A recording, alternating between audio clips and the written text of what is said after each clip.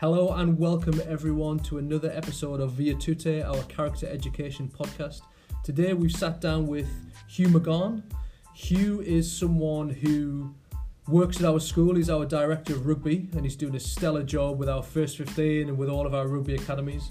But he has had a brilliant New Zealand sporting career. He has played 53 tests for New Zealand rugby league team, 17 of those as captain, 117 games for the Roosters from 1985 to 1991. He's coached the Roosters. He was actually on the board there as well. He is a man who we hold in high esteem at our school.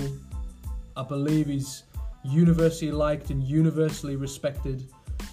And when you listen to this, you'll understand why. He spends little to no time in this podcast talking about what he's won, who he's played for, and most of his time is been spoken about values, respect, character, and all of the things that he believes got him further than his actual talent.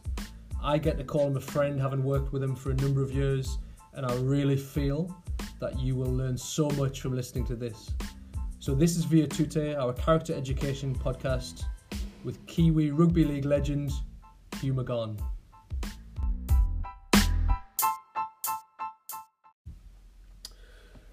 Right, Hugh, we've tried to put this together for a while now, and you'd think having someone on staff, it's easier to get in touch with them, but we've taken our time to get it, but we're finally here sitting down, so thank you for spending some time with us and putting your thoughts, hopefully, down on what character is and how it's tested, and a little bit about leadership, which is something you've got a lot of extensive knowledge in. So, first of all, thank you for being here, I suppose. Pleasure.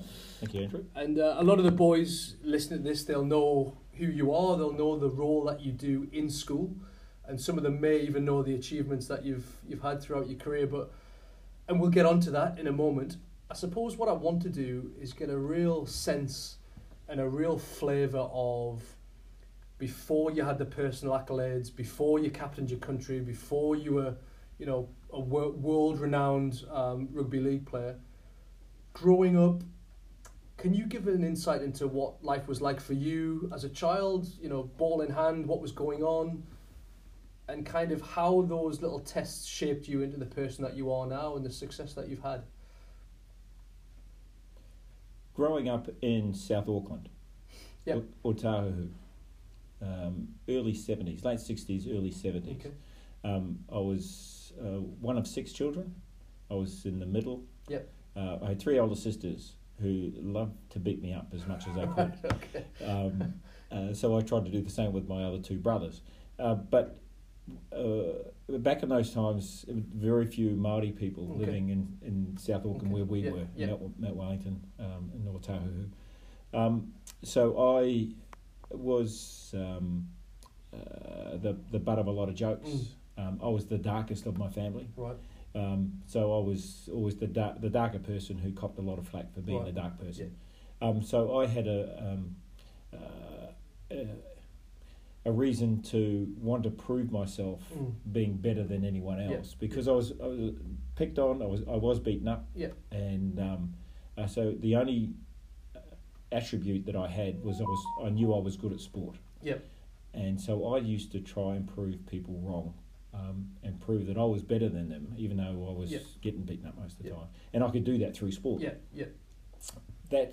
That held me in good stead for a long time, and it actually drove me to the point where I was in the local rugby league team, and most of the boys were all at school. Yeah. So they were beating me up at school. Yeah. And then I got beaten up at training. So I was always thrown to the back, or I was always the reserve. Yeah. So when I had the opportunity to match myself against them, I just did what I had to do. Yeah. So what I always had was I had good anticipation. Yeah. I always knew where the ball was going to be, so I was always in and around where things were going to happen. Yeah. So that helped develop me to the player that I became. Yeah.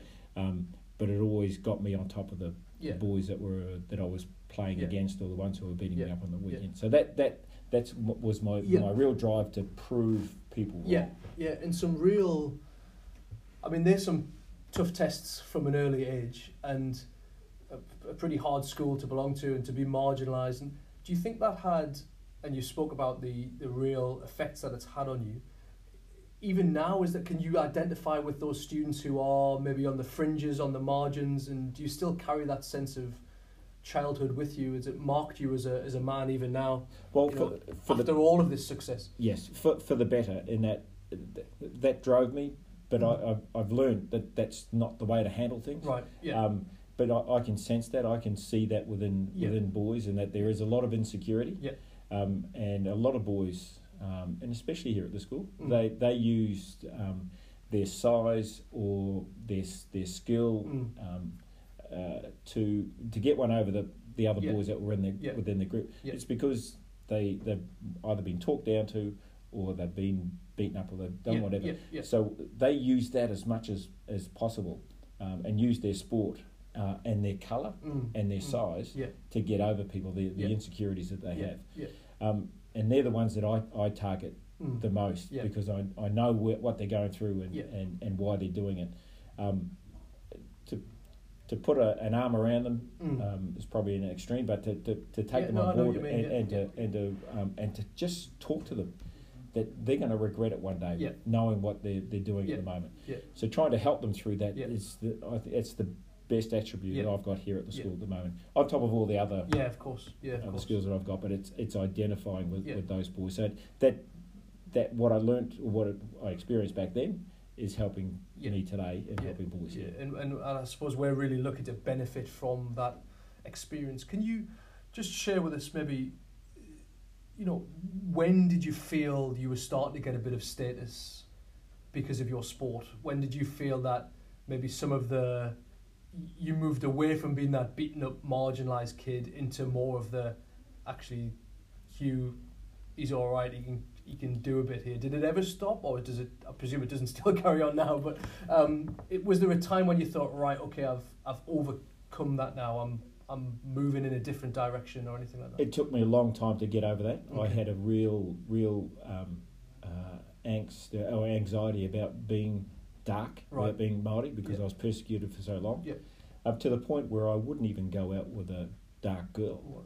I always wanted to go out with white girls because then I wouldn't be persecuted. Okay. Doubly, because I went out with a dark girl. And so it took me a long time to get over that. And it probably, and I'm talking a lot later, not until I had my own children, so I actually understood the meaning of what it's like to being a person. Because I've now got to teach them. And one thing I knew I didn't want to was to teach them what I was already doing, because I knew it wasn't right. So it did take a while for that to come through, but the anxiety around that has always been with me, and I still remember it. So how I learnt and got into the position where I'd formed a legacy over time. I got a legacy of being a good player, a decent player, a good bloke. Now when I hear that from other people, and I do hear it quite often now, and it feels good when I do hear of my attributes, what I did, but what I was like as a person, I now don't have to prove people wrong. Right, okay. I now want to prove them right. That what they're saying about me is true.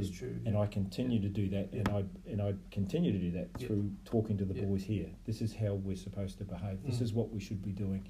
And we're seeing a little bit of that happening here at the school, and where the school have jumped onto the character. That is just a major thing for us to. And as people, we've got to buy into it to the point where it's not just verbal.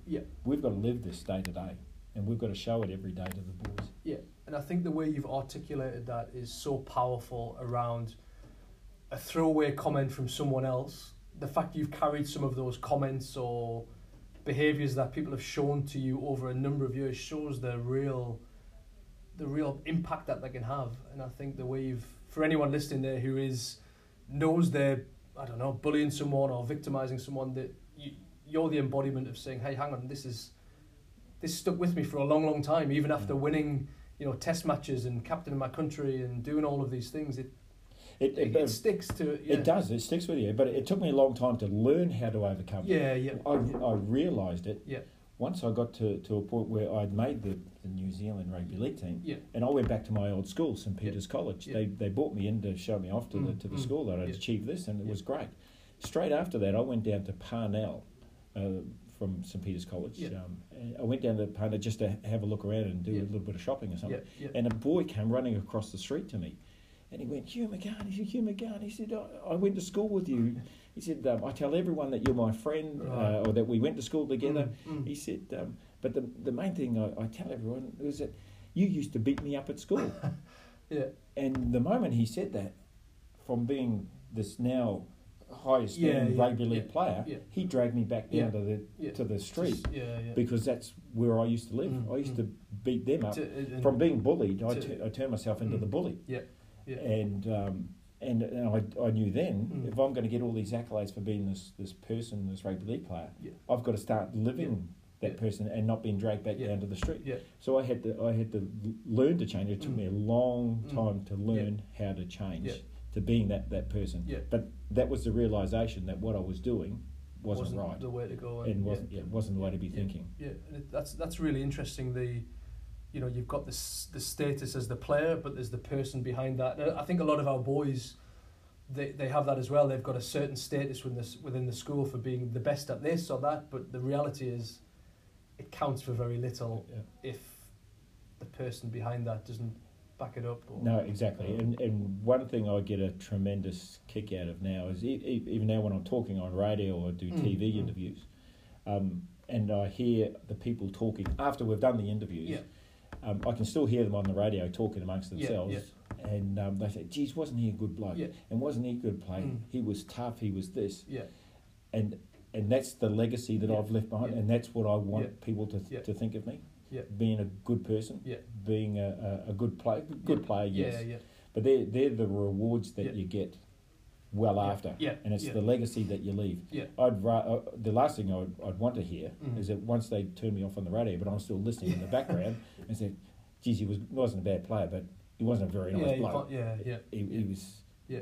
And you've mentioned good bloke or good person a few times there. What does that actually, in real terms, if we had to impart some wisdom onto a boy, what meets the Hugh McGahn good bloke test? What are you looking for? What do you think it is about people's character?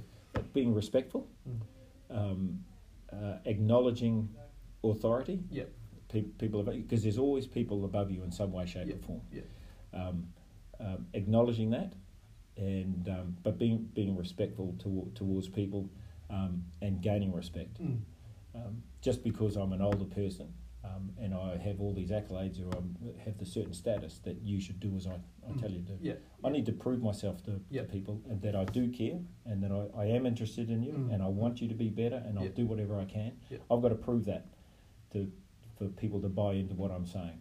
And especially with parents, if I can get through the boys to the parents and they can acknowledge and they can recognise that this is what I'm doing, then they will start to say some things about me and about the school and what we're doing here, and how we're trying to educate their boys. And I suppose there's some really powerful attributes which will transcend whatever these boys want to be good at. Music, drama, sport, it's kind of a universal thing that they're never going to go wrong from being, some of the traits that you admire in yourself and others, which is really good. If we can just fast forward a little touch. So, things have gone well on the rugby field and New Zealand have come calling and, what can you talk, because this is a lot of our top sportsmen they have that transition from, being a good player here at school and then they go into a rep team or maybe they will be fortunate enough to be in a national team.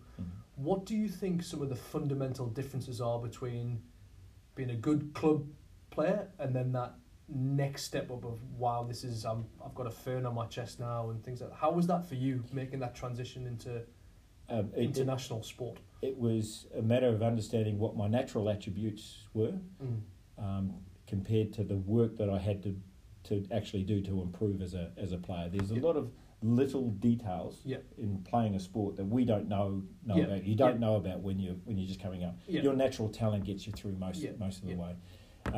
From the moment that you start to be recognised and you make rep teams, then you have a high level of coaching that comes your way. You've got to take those little things and just don't think that I've got a silver fern on now that's going to send me through to the rest of my life or the rest of my sporting career. It's not going to work like that. So knowing that I had to improve in a lot of little areas, drove me really hard as well. Yeah. And there were I moved into a team where my idols were playing. Yeah. People by the name of Mark Graham, who was a player of the century here in New Zealand for rugby. Everyone knows who Mark Graham is, and Dane O'Hara, there were Kevin Tarmody, there were a lot of big names that were running around, and I was playing with them. Yeah. So I was always shy, but I sat back and learned a lot of lessons. Yeah. Yeah. I learned that when I learned those things from the players and brought that into my life, I was able to do the same thing once I'd finished playing. I moved into being a director at the Roosters, and I sat on the board with people like Nick Politis, who's still involved with the Roosters now. He has his own businesses, multi-millionaire. James Packer was on the board. David Gingell, who was the boss of Channel 9 over there.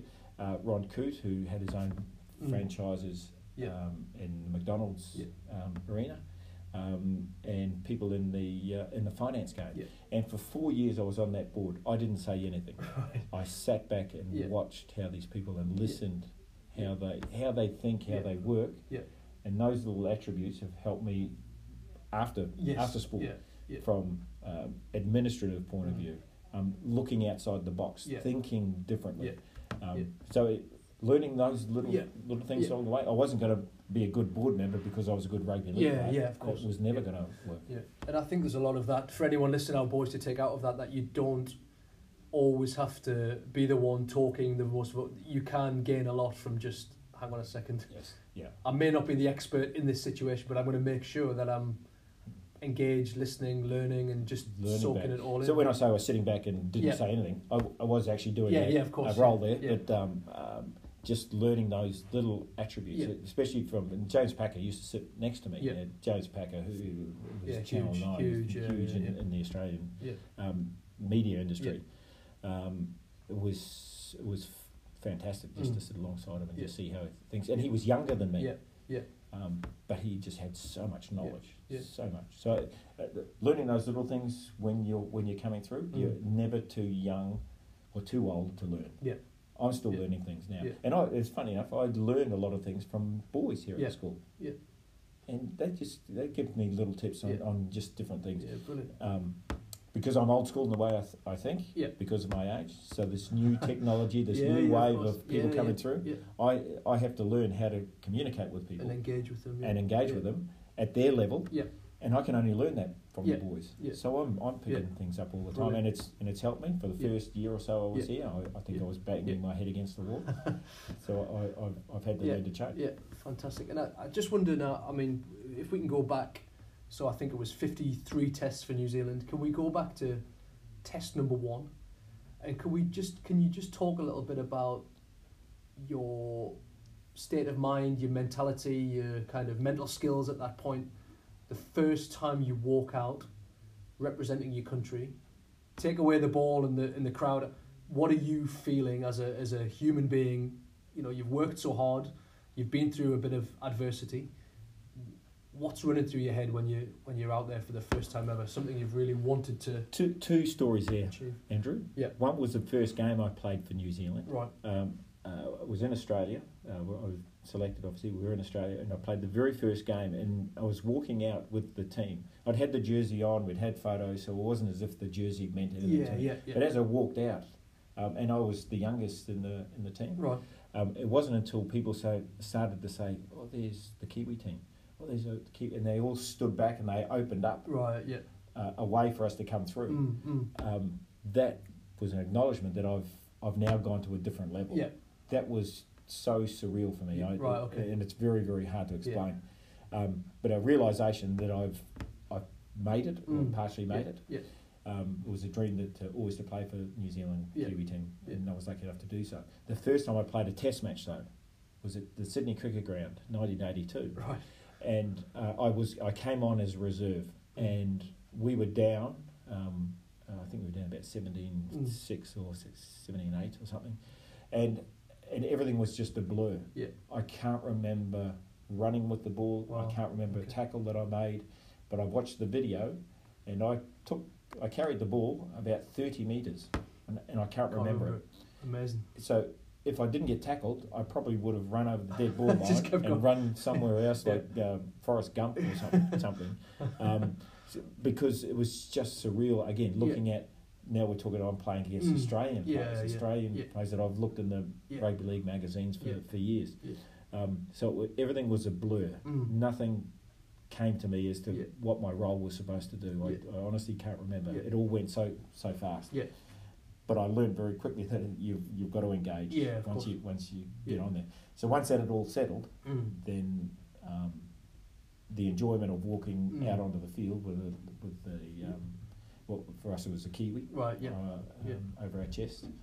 That was always a proud moment. Whenever we walked down, I was proud of representing the country. And did you feel that? Did you have the self-belief? You kind of backed yourself. You felt like you belonged there from the beginning, or was there a sense of those early games, early test matches? Was there a sense of trepidation, or sometimes people talk about imposter syndrome and, do I really belong here? Or were you someone who went, look, I've put the yards in, I back myself? Yeah. How was it for you? I you? was always confident. I felt as though I belonged there. Yeah. I never felt out of place. What I did do was I always looked across to see if Mark Graham was on the field or if Mark Broadhurst or someone else was on the field. Yeah. That gave me confidence. Right, yeah. That there alongside me, I can play this. I can play this game, and I don't care who's in front of me. Yeah, right, okay. So I was lucky enough to feel confident. That sense of mentorship and brotherhood. You needed those guys to. Yes. I suppose, as we all do, need. They gave me confidence, and they kept talking to me the whole time. Yeah. And I was a younger player coming through the ranks at Otahu when Mark Graham was also at the club. Right, okay. So he knew who I was. Right, okay. Yeah. The families knew each other, so he helped me even more. Yeah. And I was probably lucky. Which is, I suppose, the message there as well. If our boys can get someone like that in their lives, it's vital that they seize those mentorship opportunities and make a few mistakes and get things wrong and do it alongside someone who can show them. And you have to be prepared to listen. Yeah. You've got to take those messages they give, and just don't think that they're talking and that you know it all and that they're just talking a whole lot of rubbish. Yeah. Because I did think like that at one stage. Yeah. Yeah. And unfortunately, I thought about my father. I thought, well, what do you know? Yeah, of course. You don't know anything. Yeah. I've done this such and for so long. Yeah. But there's always little things that you pick up, and if you don't listen, you're not going to learn. Yeah. And if you do learn, it's normally the hard way. Yeah. And that's not what you want. Yeah. And I suppose probably, I don't know, halfway through your international career, the chance to, or the opportunity to lead comes along and you're offered the captaincy. How did you feel you had to change in any way? Going from player to captain, it's such a pivotal change. Did you do anything differently? Did you behave in a different way? What are some of the things you tried to do? I think I was always a natural leader anyway. I ended up being captains of the teams that I was always in. Yeah. But when it finally came around to being with New Zealand, I didn't feel uncomfortable with it either. But I didn't change anything. Yeah. The only thing I had to learn to do was to communicate a lot more with the coaches on behalf of the players. Right, okay. But I had to be balanced. Yeah. I knew I had to. I couldn't go in and just talk on behalf of the players because this is what we want. Yeah. Because I've got to go and talk to the coaches and be the middle person in between. Yeah. Yeah. So I had to learn to communicate better with them and articulate the message a lot better to both sides. Yeah. So I don't think I had to change a great deal. And I don't know what the natural leader is. Yeah. There's an aura that sometimes comes off people that you know that these people they've got it. Yeah, they've got leadership within them. But you can't really put your finger on a lot of it sometimes. There's just an aura. Yeah. But one thing that you've got to show and you've got to learn is that respect. People need to respect you. You need to respect other people, and that needs to come through. Yeah. And I've been lucky that players have always accepted me as being captain of our group, and of whoever it was. And you can normally tell if people don't like you. Yeah. I was lucky enough never to have that feeling. Yeah. If anything, the opposite. Then I knew I was talking on behalf of the players, for the players. Yeah. I won't tell you about a certain story that happened in a certain place where things went horribly wrong. But I had to talk on behalf of the players, and it meant I had to really stand up to the coach, who was doing things the complete opposite way that we needed things to be done, but he was talking differently. And I had to stand up for the players and being overly critical of them, but it wasn't their fault. And that was a scary thing to do, to challenge the coach and the manager. Of course, and your position's in jeopardy there, and you put yourself out there. Very much. And so that was really a tough time.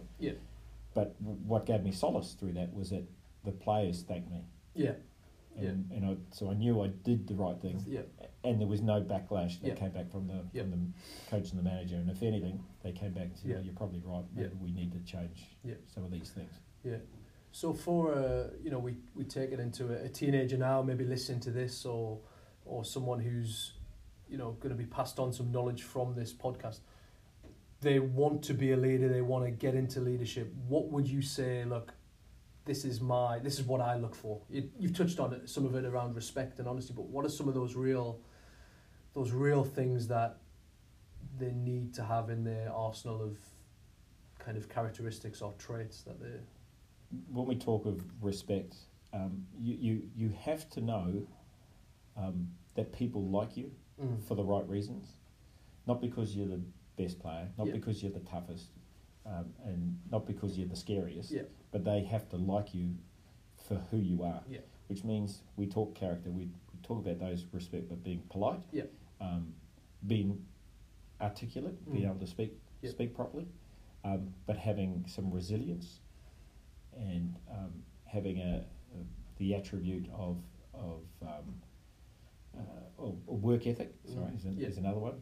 But that resilience, never giving up. You do whatever you need to do to get either back in the line or back onto your feet, and showing that you're not injured, or showing that you're not scared. But to the point where you're now looking after yourself, but you're looking after other people, and that you'll put other people and yourself ahead of winning. Winning isn't everything. Having respect, making sure that people are safe, and doing what is right comes before winning. Winning is normally a result of all those things. Of those things. And obviously, whilst your international career, you've got what are now the Roosters was such a pivotal part of your career as well. How was that as an experience? You spoke about being the boy from South Auckland. You're now at one of probably rugby league's greatest clubs, and you've done so much for them. How did you find that experience of being a bona fide professional athlete in a country where, same as New Zealand, I suppose, but in Australia, where everyone's looking at you and looking for you to be that person that built you up in the media and things like that? How did you cope with some of the demands of being a professional athlete, I suppose? I actually asked that question before I got over there. What should I expect? What's going to happen over there? Should I just expect that this is what's going to happen? And I named a couple of things, being media, trainings, and being out, people noticing you. Should I expect all of those things? And the guy who I was talking to at the time, who was actually a guy by the name of Billy Snowden, who was a former Kiwi himself, but lived in Australia and worked over there, but was part of the Roosters. He came over and helped sign me. So he said to me, he said, no, don't expect anything. He said, accept what comes your way. Right. And when you can accept it, then it's not so daunting. But don't go and expect something, because it may not live up to that expectation that you're looking for, or it may be too daunting for you. So accept whatever comes your way. So taking that on board, I was still a fish out of water. Right, okay. And I thought I'd do the right thing by the media and everyone else. They even asked me, it was the worst thing that I could have done. They asked me to have a photo of me for the local rag and for the Sydney newspapers. Right, okay. Was me with a football with my shirt off. Right. And I thought, this is what everyone does. Well, that was the worst thing I could ever have done, because I copped flack from every player that was in my club. I had the worst body of everyone, so I had no muscle. I had no fat, but I had no muscle on me, and I vowed never ever to do anything like that again. But again, I just accepted what that came our way through that professional environment. And it was very easy to learn how to be better or get better when you're playing with and training with some other boys who do things totally different to the way that we did some things. Totally different. And that was exciting. But it goes back to you being a learner and just be open-minded to take those things on board and soak it in. Brilliant. And can we just touch a little bit on, and I know this is definitely, having worked with you, a hallmark of your career, work ethic, that hard work, that discipline. It's something that maybe isn't as front and centre of teenage boys' lives as maybe is what it should be, but what would you say, is that still a value today, the kind of that emphasis you put on hard work and things, or is it other things more important now? No, in your opinion. Pardon me. There is still an element of hard work that needs to go into anything. It just doesn't come for free. I've actually got a saying here somewhere, which says a lot about what there's a generation of some of people coming through now, or even a lot earlier, even when my sons were growing up. A saying that says people want rights without responsibility, and they want results without effort. Well, it's not going to work. You aren't going to get any of those. To get the right to do something, you've got to take the responsibility that comes with it. And if you want results, it only comes with some effort. And if you don't put in the effort, nothing's going to come your way. There is an element of boys who think that talent is going to get them through. Believe me, boys, nothing is going to come your way unless you have good work ethic and a resilience and a perseverance to see it through. Even if it's not working for you. And there's times where I was training and doing everything that I thought I needed to do to make the New Zealand Rugby League team, but I didn't make it. I wasn't making it, and I couldn't believe why I wasn't doing it. It came my way eventually. Your time will come, and things will balance themselves out. But unless you put the effort in, and the world, the environment will pick up on the hard work that you're putting in, and the results will come back your way. If you're not showing that, or you're portraying that in your life, then you're not. It's not going to come your way. And the temptation when it's not going your way to blame someone else, or it's because of this or that. It's the pitfalls of that are kind of pretty catastrophic in terms of, if you want it, you've got to do it, and just looking inward rather than outward, I suppose, is the message. Nothing comes for free. That was another valuable lesson that I learned in my very last year of St Peter's College. Right, okay. I'd already been making Auckland Rugby League teams and being quite successful, but I was playing rugby for the school. But in my last year, I couldn't play rugby for the school because my rugby league games were now in the afternoons.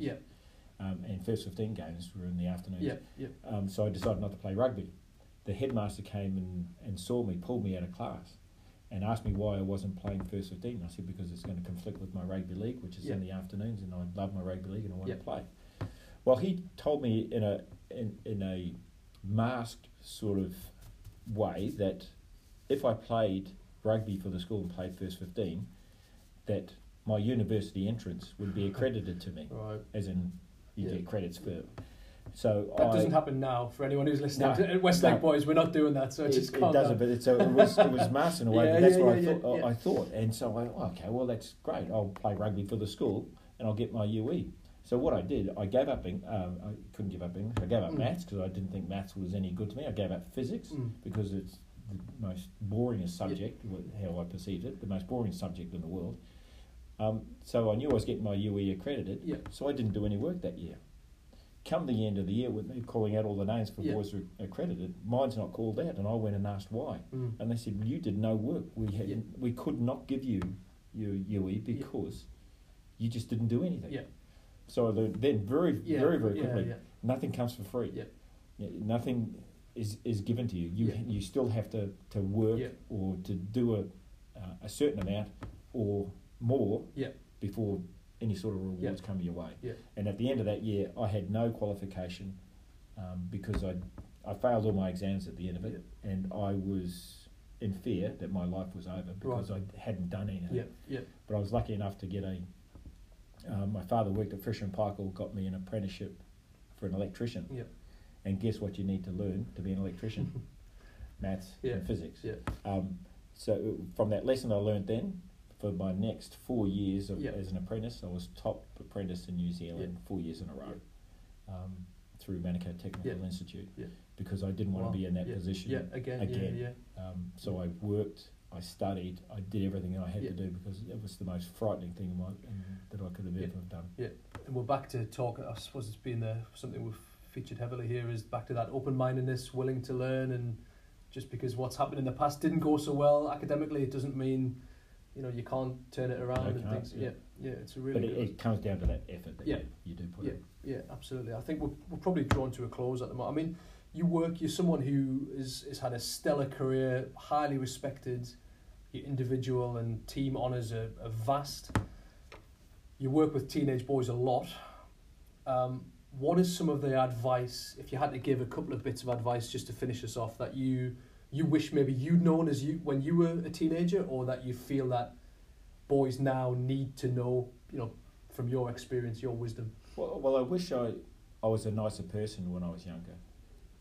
I thought because I was beaten up and I was ridiculed and I was persecuted, that I had to do the same thing in return to someone else. Because I learned some lessons along the way, that because I was persecuted that way, I became good at sport. So I thought, well, okay, the way for people to improve and get better is to persecute them at the same time. So I wish I was a nicer person when I was younger, and had a lot more respect, both of myself and other people. Yeah. And it was that meeting that I had with a person down in Parnell. Yeah, pivotal, that said that everyone knows who you are and they like me because I know you, because you used to beat me up at school.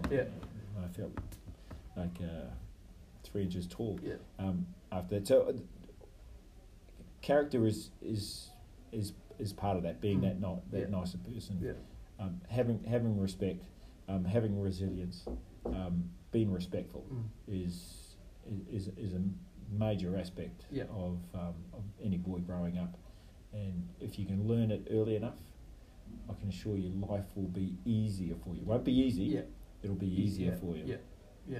I think that's a really fitting note to finish on. Hugh, anyone listening to this will have benefited from your insights from professional sport, but just from living a life where communicating with people and being a good, honest person has stood you in good stead. So thank you very much. We really appreciate it, and we look forward to seeing how this character thing goes, and certainly with the rugby boys you're working with. So thank you very much. Really appreciate it.